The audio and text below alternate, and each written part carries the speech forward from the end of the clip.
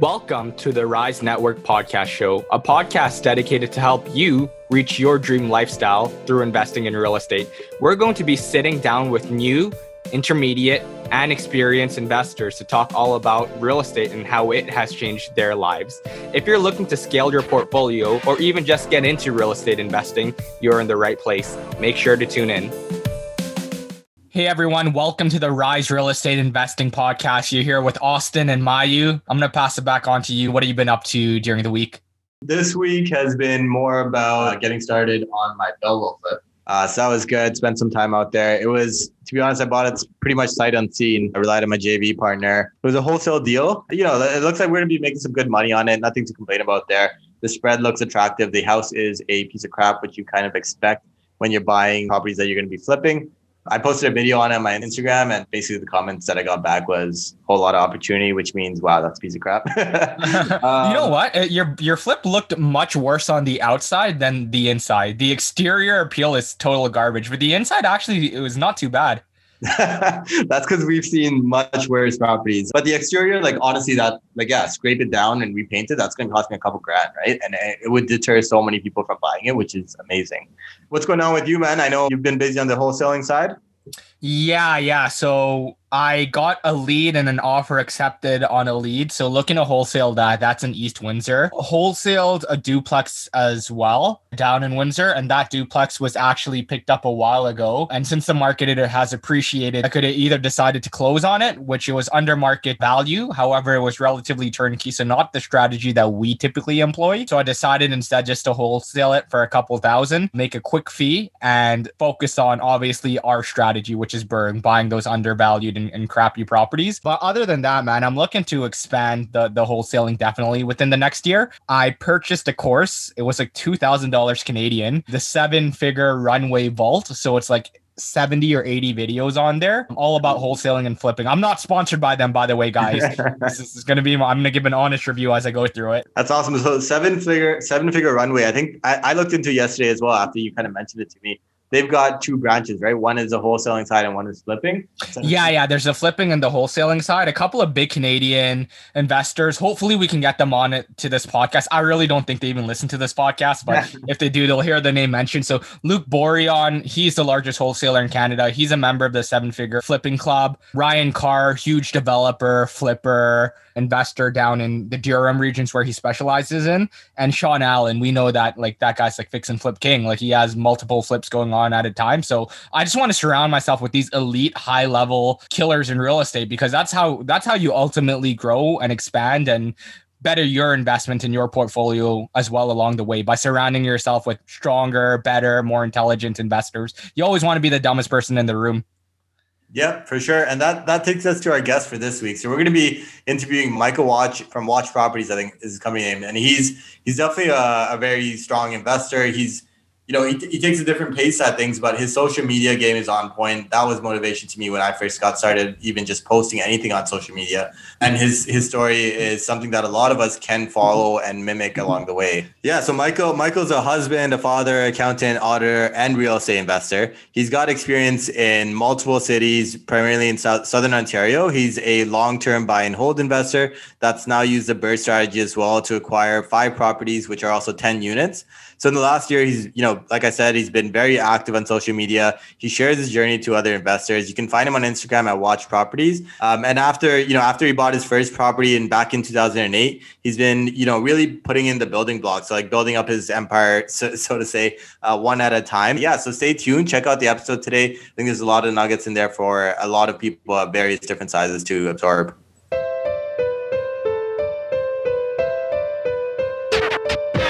Hello, everyone. We are joined with Michael. Michael, how are you? Good. How are you guys tonight? I am so tired because exhausting day with the full-time job. Yeah. I think me and Austin, we're both having one of those days where, I don't know, we were just complaining to each other and venting. So Michael, you work a full-time job as well right now, right? Yeah, I'm in the same boat, guys. Some days are busier than others, and you just never know what you're going to get during the day, right? So it's nice to have a relaxing side hustle to kind of take your mind off the 9 to 5, right? Well, I wouldn't call it relaxing, but it's something that we enjoy. And it pays well too. So, Michael, for the audience who's not familiar with your story, why don't you just give a very high level detail of who you are and kind of what you do? Yeah, sure. So I'm an accountant by trade. I've worked in internal audit for the last decade or so. I've always liked numbers. Like I've always done my own bookkeeping for our rental properties, my own taxes for our family, for family and friends for many years. And in terms of real estate, we bought our first property about 12 years ago, single family home. Our second property, 7 years after that, was a single family home again. And even our third one, a couple of years after that, was a single family home. And in the last couple of years, we've really ramped things up and really started treating it all like a business. So now we've done a couple of conversions in the last year and a half in the Niagara region. We've sold a few of those initial single family homes, and yeah, I'm just enjoying the ride, working the 9 to 5. I like my job. I like my coworkers. It helps me get mortgages very easily.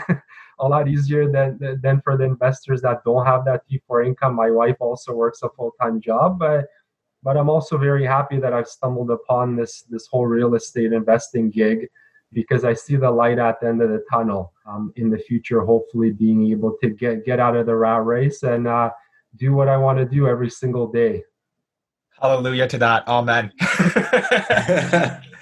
Yeah, so it sounds like you started with what some people would call like an organic, very natural rate of growth, right? Like where most people would buy a house. Well, not most people, but if you're an investor-minded person, you're going to buy some form of real estate every, I don't know, let's just call it like 3 to 4 years.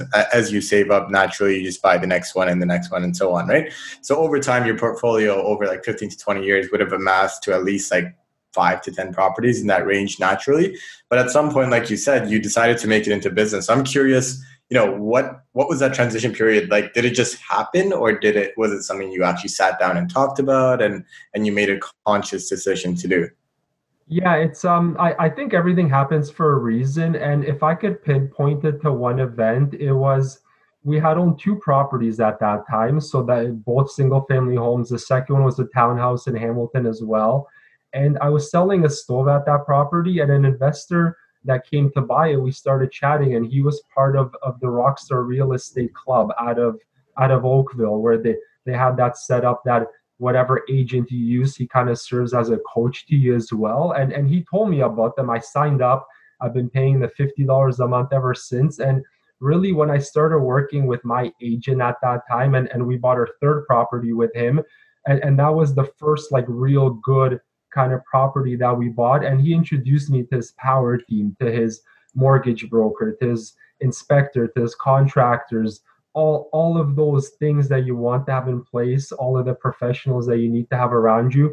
Like we thought we knew what we were doing. We knew nothing with those first 2 properties. We made so many mistakes, but our goal was simply to have tenants pay off our mortgage, right, on the first property, on the second one. So we're really happy that we kind of spent about 8 or 9 years doing things on our own, not knowing that this whole network out there exists. And that one event really opened up our eyes to all of these clubs and the meetups and everything that exists that I know you guys are part of. And I'm just very, very thankful that probably the last 2 years I've been able to immerse myself in all of these meetups and events and meeting people like you.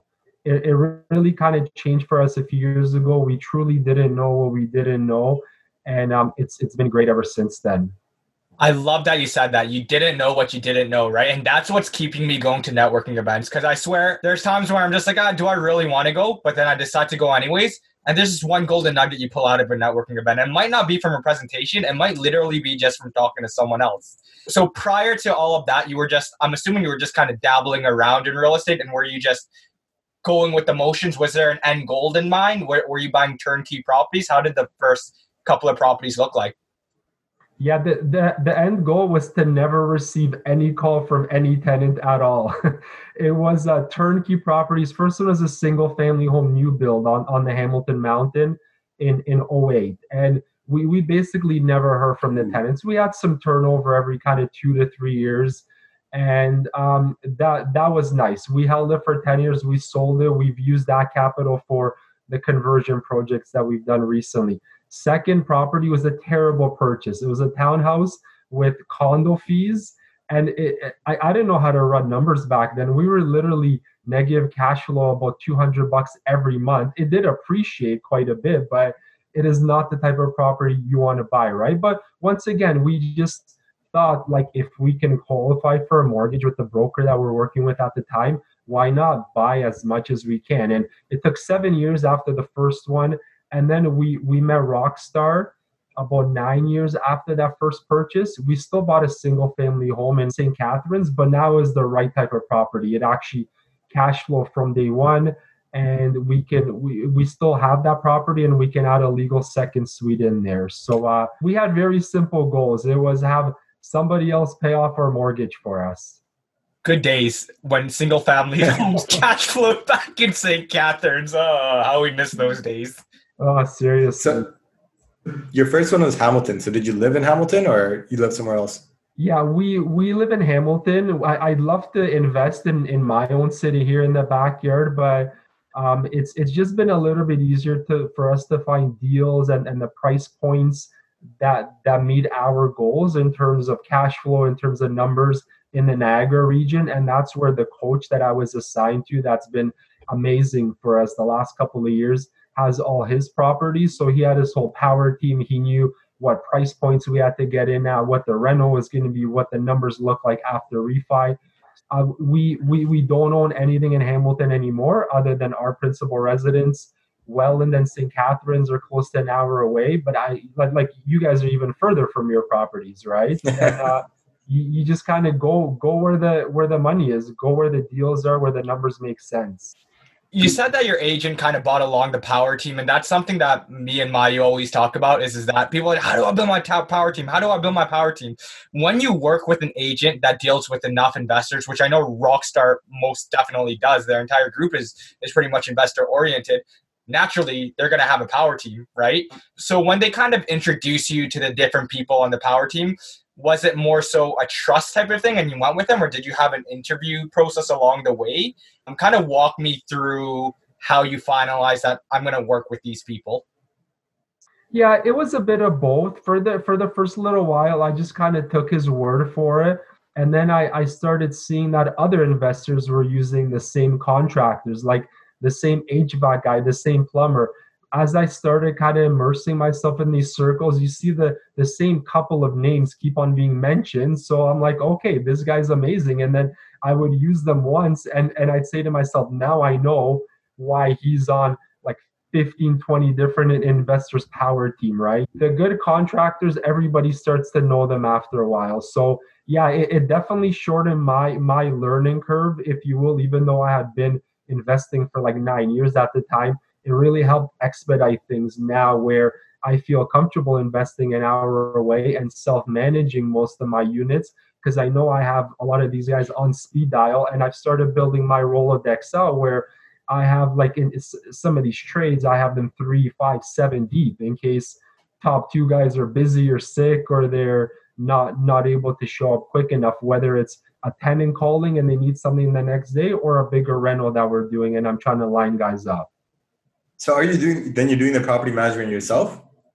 Yeah, most of the units, yes. On the last conversion that we did, it's my first trial into property management. So that was an interesting kind of onboarding a property manager and working all the, like, getting to know them and them getting to know me. And it's gone pretty well so far. We're a month in. The house is still standing. All tenants have paid rent. And I don't need to respond to any calls. Like, there was a few minor things in the first week after all 3 tenants moved in, and it was just so nice knowing that the property manager could get their handyman out there and take care of the doors that weren't closing properly or the washer that was shaking a little bit. Like that's exactly how I want to continue to build, right? Get the property under contract, renovate it, burr it, refinance as much money as I can, and then hand it over and make it as passive as possible. I know it's never passive because you're still managing the manager, but I'm doing the best I can so that I can just free up my mind and my energy to do things that are worth my like per dollar value. So what is worth your per dollar value now that you brought that up? So you mentioned building a power team. Let's get into kind of the nitty gritty of it. Who's on your power team, right? What are they doing and what are you doing? Because you want to focus on your high per dollar task. Yeah, so I'd say delegating, because this is what this all comes back to. That's something I think a lot of us struggle with, whether you're a real estate investor or just a business owner, right? We feel like we can do a lot of these things better than anybody else can. So I've definitely been guilty of holding on to a lot. Like I used to do my own rentals, my own fixes, my own turnovers. Obviously, I've done while working full time. while having the full-time job, definitely. And a family. We have 2 young kids. Like I want to be home as much as possible too. I don't want this side hustle to take over my life or cost me at my day job, right? So I've been slowly handing off more and more. So the biggest change that I made is using general contractors for the last few rentals. So these have been big conversions. They've all been 100,000 plus because of the areas that we're working in and just the scope of work and the condition of the properties that we've been buying them. So I've been very content paying a few extra dollars, going over the exact scope of work, having an agreement in place, getting multiple quotes, especially for the first big one that we did, and then just kind of checking in once a week, following these guys on social media. I've been lucky to have my contractors have a presence online where sometimes I don't need to go there on a Friday, Saturday, because my contractor's doing like lives where he's posting 10 pictures and I see, okay, yeah, framing's up, plumbing's in, electrical's in, boarding has been started, mudding, whatever it is, right? So it's really cool. That's a tip. If you can hire a contractor that can either send you pictures or videos or can post stuff online, it just saves you a lot of work. And you kind of know that they're a transparent company or individual as well, because they're willing to share as they go through the process. Other things that I've done, so trying out the property manager now, which like if anyone's gone through listing a property for rent with multiple units, it's a lot of work, right? Especially when you're really looking for high quality tenants. You don't just want to put anybody in. It's a lot of work. And to drive there for an hour and maybe have a couple of showings show up an hour each way, and then nobody ends up coming, right? Three people were supposed to come. You confirm 2 hours before. Like it's not the most efficient use of your time. So I will continue to hopefully pass that off. And then I know I've talked to Corey, who you guys are coaching with as well. He's really pushing me to delegate and pass off even more. I need to get rid of the bookkeeping and the tax returns and the accounting.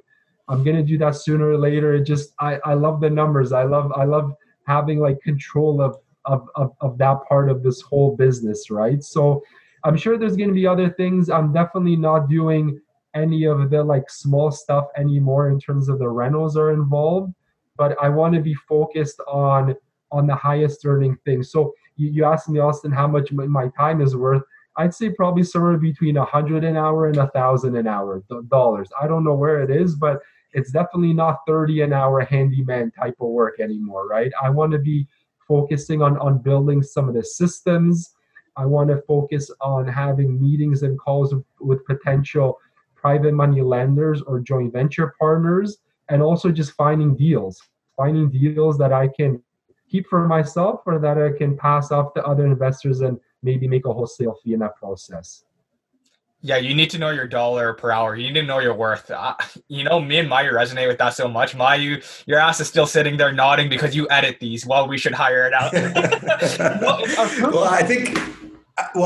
So I think part of it is once you learn how to do it, then it makes sense to outsource, right? Like you've done the property management, Michael. So now it's like, okay, I know what to expect from my property manager. I know if he's not doing it right.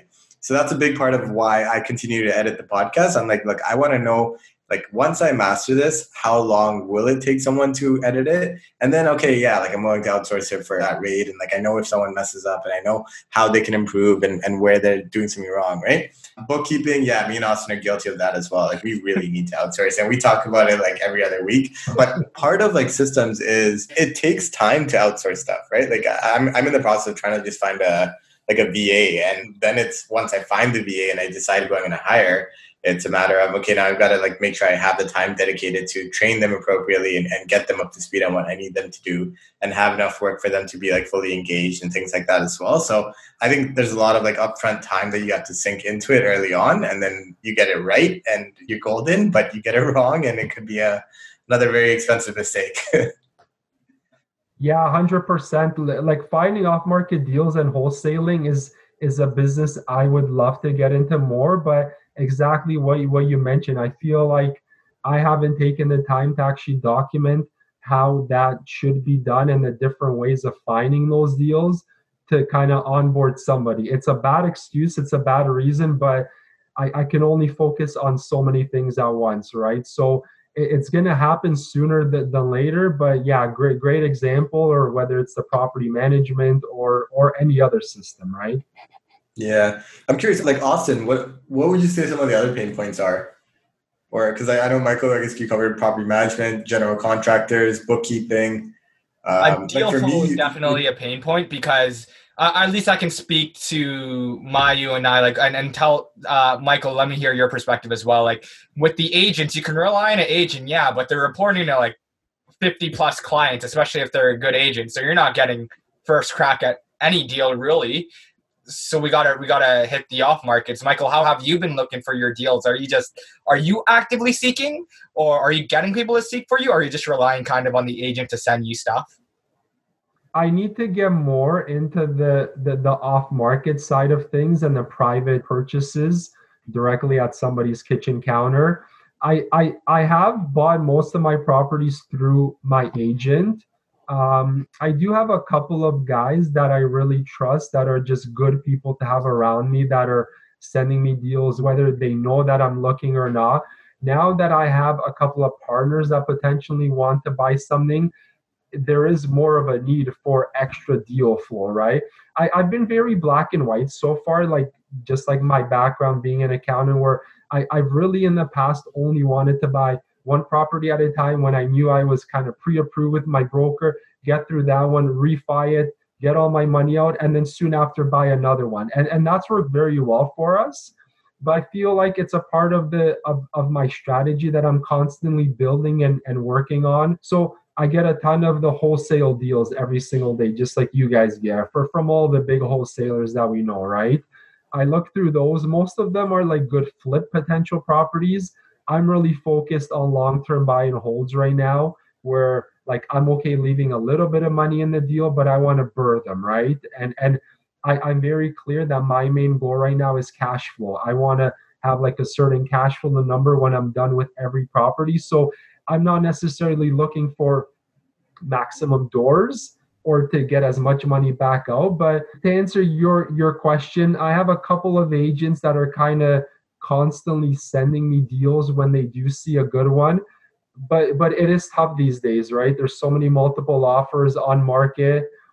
Because we've done the one kind of single family home to 3-unit conversion, and now we just locked up another one, we have it under contract.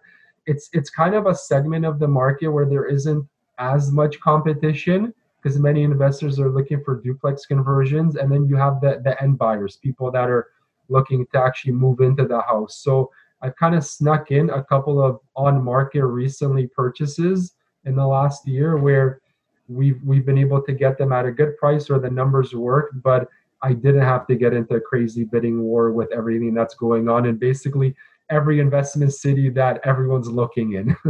Yeah, so I'm curious, what do the numbers look like out in Niagara? They are getting pretty tight for duplex conversions. Like you're looking at really a purchase price of 400,000 plus for an old rundown wartime bungalow in Welland right now. You're paying like 450 to 475 for that in St. Catharines. So those are the two cities that we own in, and that most of the communications with other investors I have. In Hamilton, that's like 500 plus now just to get into the market for that bungalow, right? And then one of the problems we have in Welland is that the actual ARVs, the refi values haven't gone up to that level where we need them at. Like the highest refi values I know are 500, maybe in the low fives. So you can't really be paying 420, 430, putting in 100 to 120 reno and then refining at only 500, right? We were lucky. Our last one we got for 320 when we did the reno in Welland about a year ago. And now with the triplexes, those are refining a little bit higher. You're looking at, like, depending on the neighborhood, 600, a little bit over 600 if you get on the appraiser's good side that day. Wow, that's so if you're buying in the low to mid 300 and then refining at close to 600, you're pulling out most of your cash, aren't you? So most investors I know have kind of bought in the high threes to the low fours, and they're all refining around 500. So okay. Most people are leaving in all of their down payment and closing costs, hoping to get their rental funds back. Let's talk about Welland a bit. The home prices are not extremely cheap, based on kind of what you're saying. What's pulling investors there? I don't know, man. It's a really nice homey city. First of all, it has tons of tree-lined streets, which are just beautiful neighborhoods. There's definitely a bad part of the city, just like every city has, where I've stayed away from. I want to have nice neighborhoods that attract like AAA quality tenants.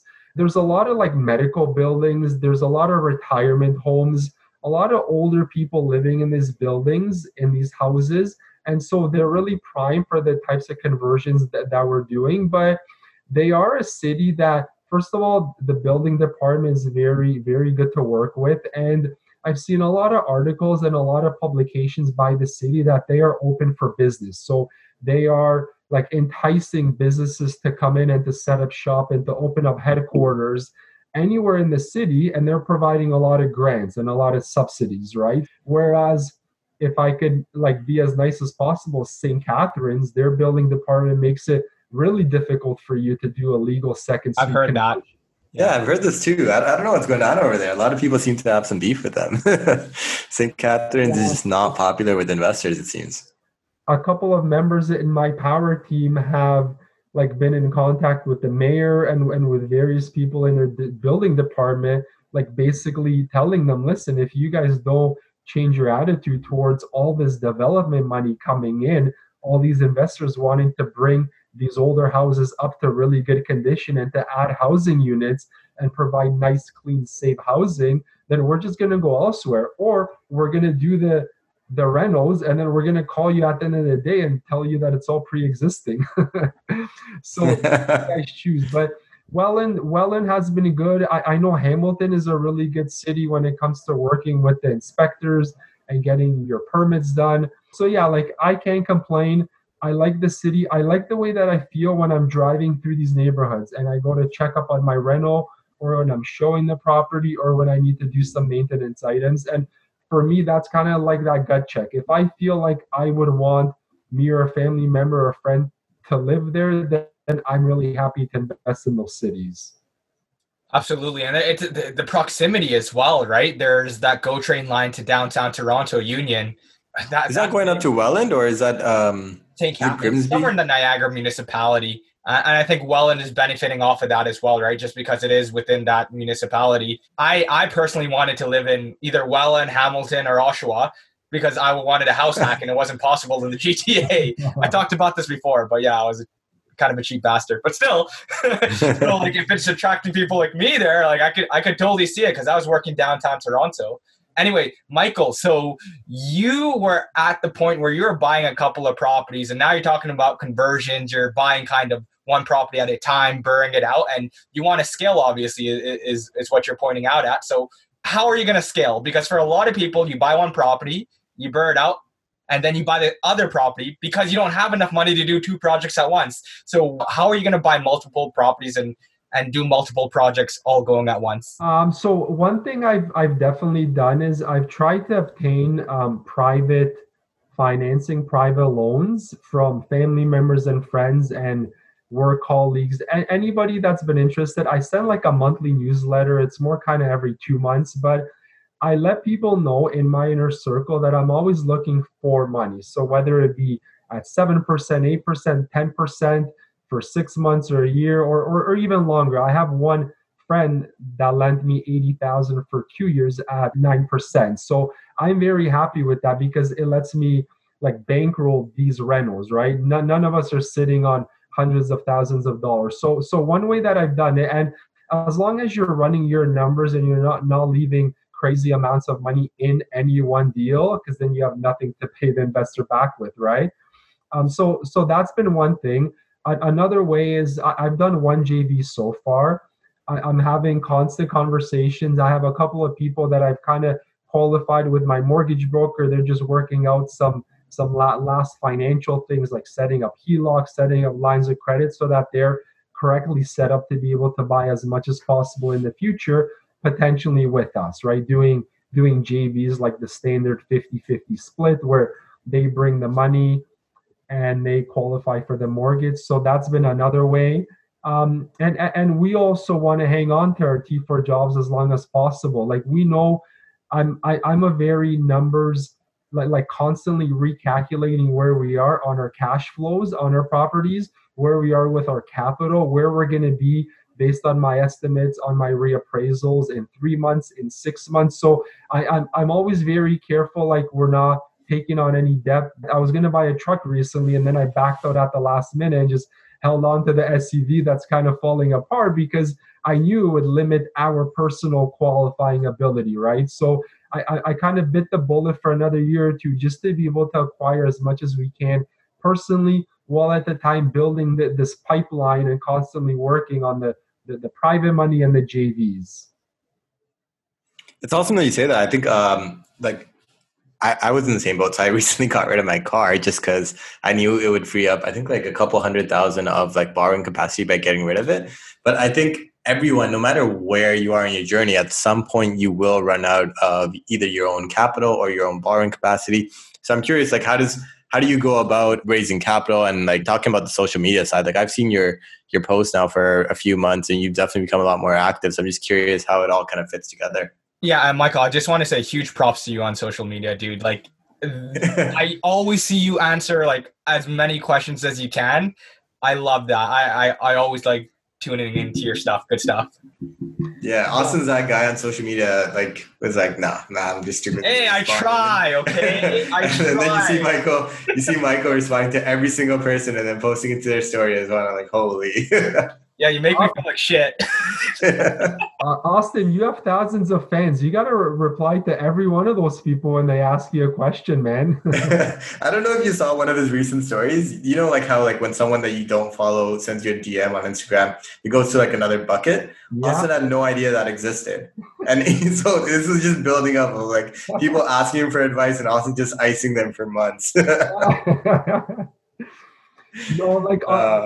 I'm a guy that literally a year and a half ago, my wife was showing me how to put a story on Instagram and like how to put the letters on it, how to put writing on it. Literally, I was so bad at it. And the first few videos and stories, I'm trying to think back, they were cringy, they were terrible, man. And as time has kind of gone by, I've just really gotten a bit more comfortable, and I feel like I'm focusing now on kind of sharing things of value. I don't want to be posting like inspirational quotes. There's a lot of people that do that. I don't want to be like re-sharing other people's stuff, but I want to truly provide like insights into what I'm doing, what I'm struggling through, things that like strategies that we're using, especially on the back end of the business. Because when I was working through those first 7, 8, 9 years with our 1-2 properties, I had none of that. Like we were in the dark because we didn't have anybody that we could follow. Now that's everywhere, right? So I just really want to share things that we're doing that could help somebody, right? Just providing value wherever possible. And even though I've never targeted like finding partners, finding money on there, by default, it's led to that. Like I found an amazing contractor. My JV partner came from Instagram.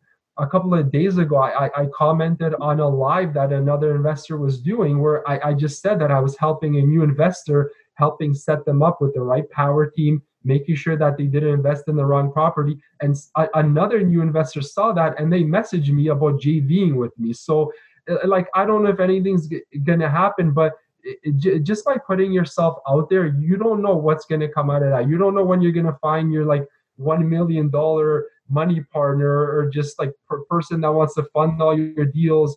Or I really love interacting with newer investors, because they have all the questions that I had.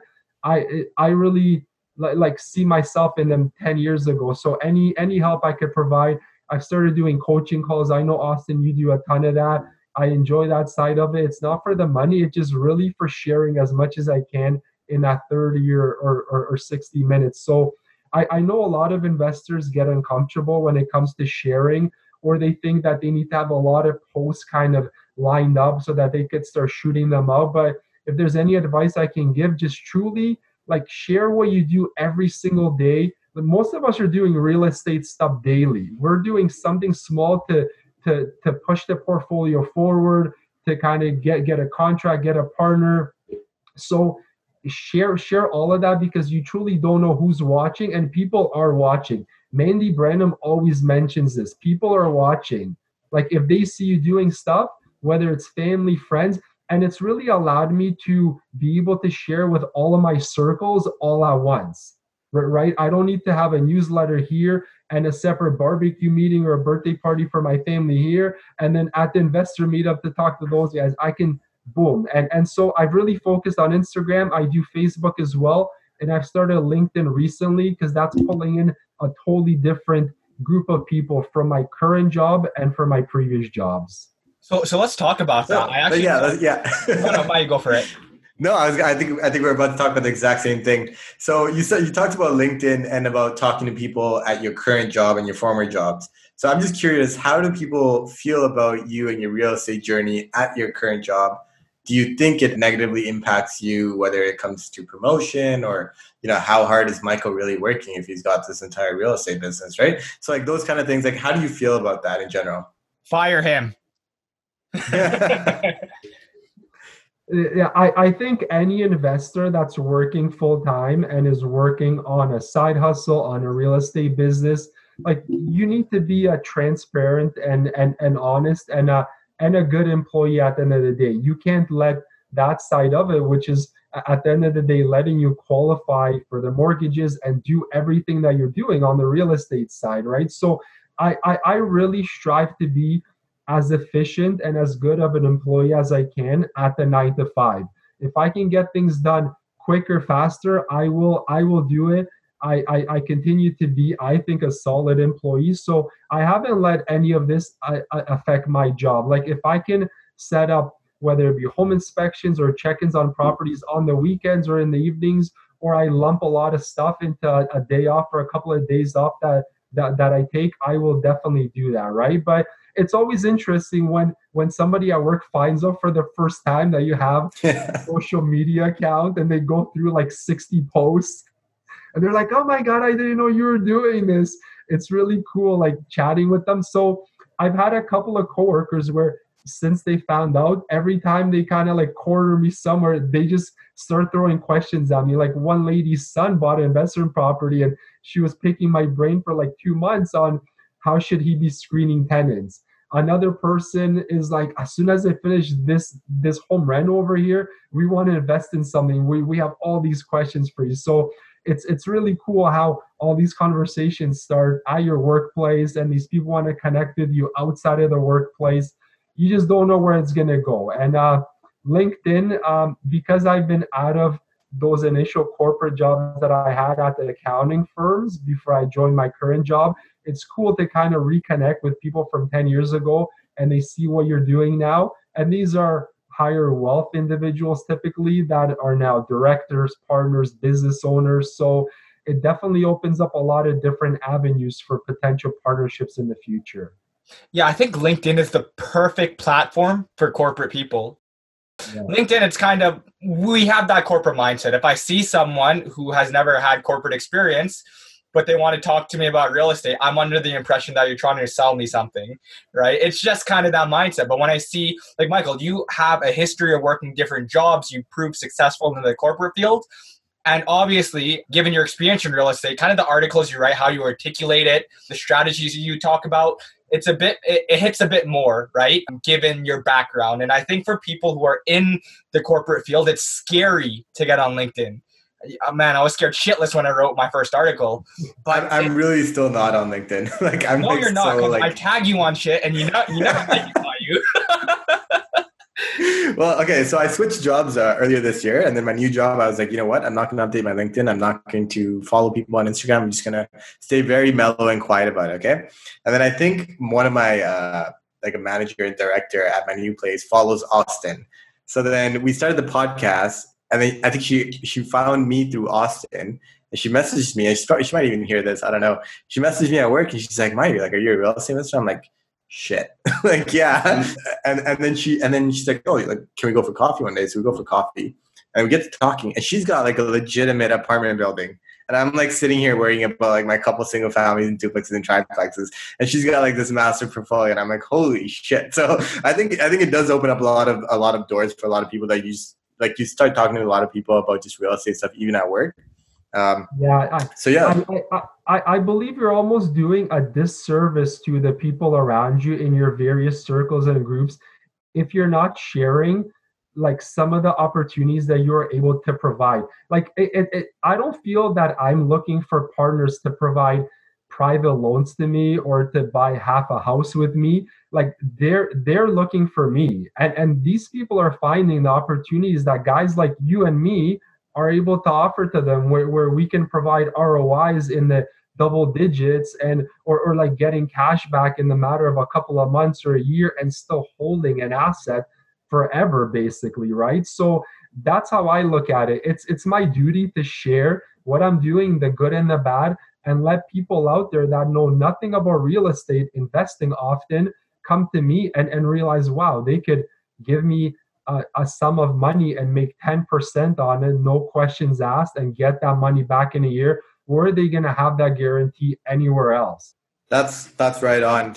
Yeah. So I mean, like even me, like I do my own fair share of private lending. I've encouraged like a lot of people around me. Like when you have cheap debt available today, like HELOCs, what are they, like 2% now or something? And then when you can turn around and lend out for 10%, if you know and trust the individual that you're lending to, like your risk is basically like negligible, right? So yeah, that's crazy, man. I think there's a lot of great nuggets there. And I think I follow you on Instagram, and I've been impressed by the amount of content and the amount of advice that you offer. And I still find advice from you. I think one of my pain points is utilities. Like I hate setting up utilities. I'll push it off as long as possible. And then you get the call from the utility company saying, we're going to shut off your utilities unless you set up this account. And you're like, shit, no, like I'm here. Like I set it up. So, and then I see you on Instagram, and you're like, oh yeah, like got this great relationship with my utility company where like they know when I call it. I'm like, oh man, like I need to get there.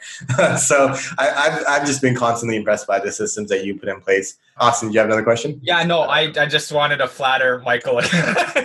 Yeah, I mean, one thing that you said, and this is so true, and I am guilty of this when I'm getting lazy on social media, is that, and I'm not offended, don't worry. He's like, you're not simply just throwing quotes out there. That's the easiest thing to do, and you're not educating anyone by throwing a quote out there. You're not inspiring, maybe to an extent, but how much are you going to inspire someone by just throwing a quote out there, right? What I like about what you're doing is that you're focusing on quality. You're not just throwing quotes out there. You're throwing actual real life shit that you're going through, right? You're giving things that you learn, things that you're trying to improve on. And I think that's ultimately what partners want to see. They're not going to invest with you because you threw a quote out there or you threw something motivational. They're going to invest with you because you're an expert, and you prove you're an expert by showing you're an expert by putting out quality content. But Mayu, back to you. Sorry. Thanks, man. Yeah, we say that as I'm about to post a quote tomorrow. So yeah, no shame. Yeah, okay. So at this point in the podcast, Michael, we usually move on to our speed round. To start things off, like where are we going to see you 5 years from now? Like what's your goal and where do you envision yourself? Hopefully both me and my wife are out of our full-time jobs, and we are running this real estate business together. She has a busy job, and I keep on telling her I cannot wait to rope her in and to have her kind of working with me alongside of me. So I think 5 to 10 years, we have a bunch of properties on our own, some with partners, and maybe we have some apartment buildings by then. That's kind of one of the next levels that I would like to get to with partners that have that goal. So I think 5 to 10 years, yeah, man, getting up at 8 a.m., having a coffee, doing some yoga, finding some off-market deals, and just living the dream. Love it, love it. That's awesome. So I'm curious, like, is your wife actively involved in your business right now, or is she like, how do you guys divide and conquer? I'm just curious there. She hasn't been able to dedicate too much time, but I run a lot of stuff by her because she is just a really smart person. She is amazing at her job. She's in human resources, so she's a really good people person. And now she's also gotten really good at the numbers and the strategies and the intricacies of the rentals even that we're talking about. So whenever I'm not sure about something, I know that I'm going to get like a nice neutral response from her, and that kind of grounds me.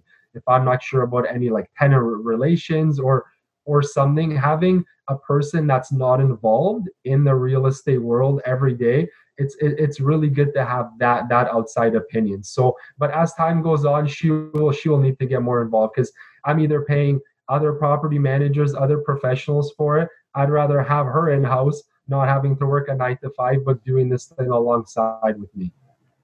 I love that. I need to get my girlfriend to that point as well. I'm slowly getting my wife more and more involved as well. So when I progress. When I first started off, she was not crazy about real estate. She was just like whatever, like you keep talking about this. And now like after we got married, we started living together. She's just getting more and more intertwined in the business. I don't even think she knows it, but she's slowly getting more ingrained in it. So it's kind of nice. I'm going to be moving in with my girlfriend. So I hope that happens. And if it doesn't happen, this is the last time you'll see me on this podcast. You're like, you don't spend enough time. She doesn't listen to this podcast. I can say what I want. Okay. All right. Second question, Michael. If you won $10 million, what would you do with it?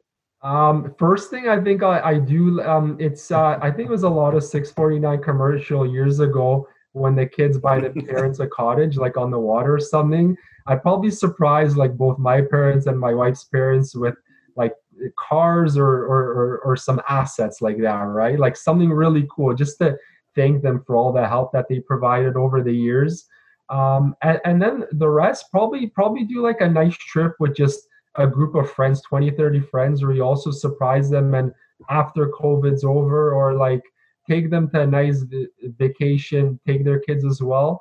And the rest of it, whatever's left, the 7, 8, 9 million, I'd probably buy a couple of apartment buildings, just kind of economies of scale, put a superintendent in there and be as hands off as possible. I've thought of the private lending. I'm not there yet in terms of my mind and my mindset. I'm not ready to give up on the fact that good tenants exist and that you can make a higher ROI owning these assets and struggling through some of the ups and downs versus just lending it all. So I definitely put it into real estate.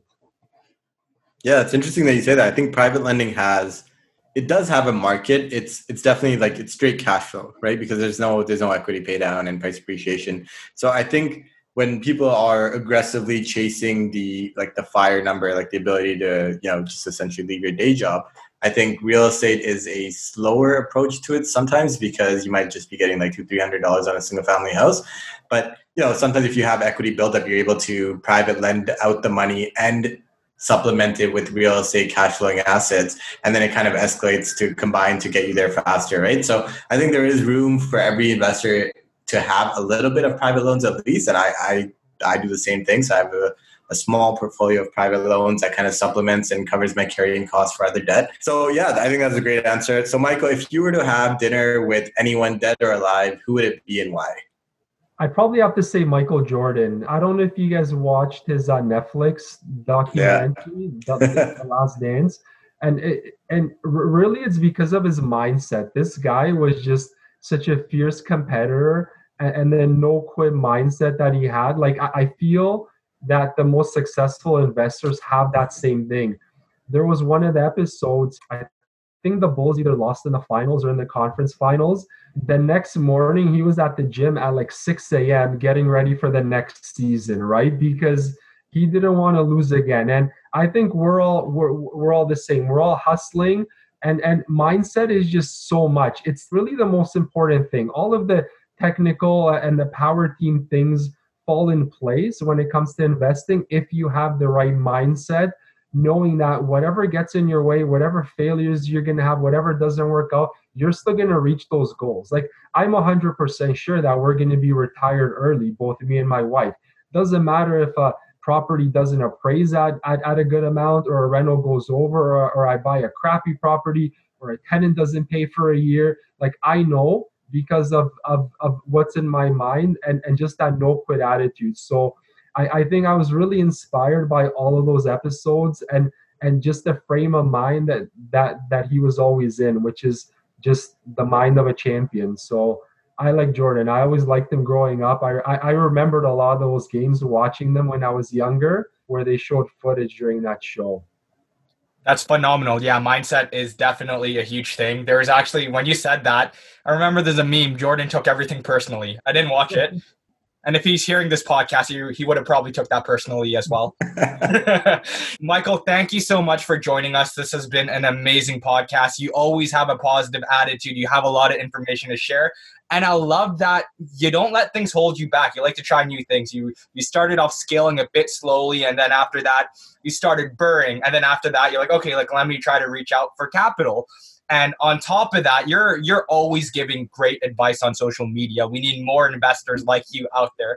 Thank you so much for joining us today. It's been an absolute pleasure. I know the audience is going to love this episode. We're probably going to have you back on in 5 years when you're retired and you're chilling, when you have some more time. But anyways, where can the people in the audience find you at or reach out to you? Best place is probably Instagram at Watch Properties. So at WACH Properties. That's where I share most of the day-to-day things that I'm doing in the business through the stories. I share a little bit of the highlights on my private Facebook profile. And like I said, you can also find me on LinkedIn, where I've started posting recently. And those posts get like 2 thumbs up, 3 thumbs up, way different than Facebook or Instagram. But I'd say Instagram is the place to be if you want to follow along this journey. Yeah, you definitely need to follow Michael. He has some amazing content out there, and don't blow up his DMs. Don't bother him too much. He's a busy guy. Anyways, thank you so much for tuning in, guys. Until next time, invest smarter and live better.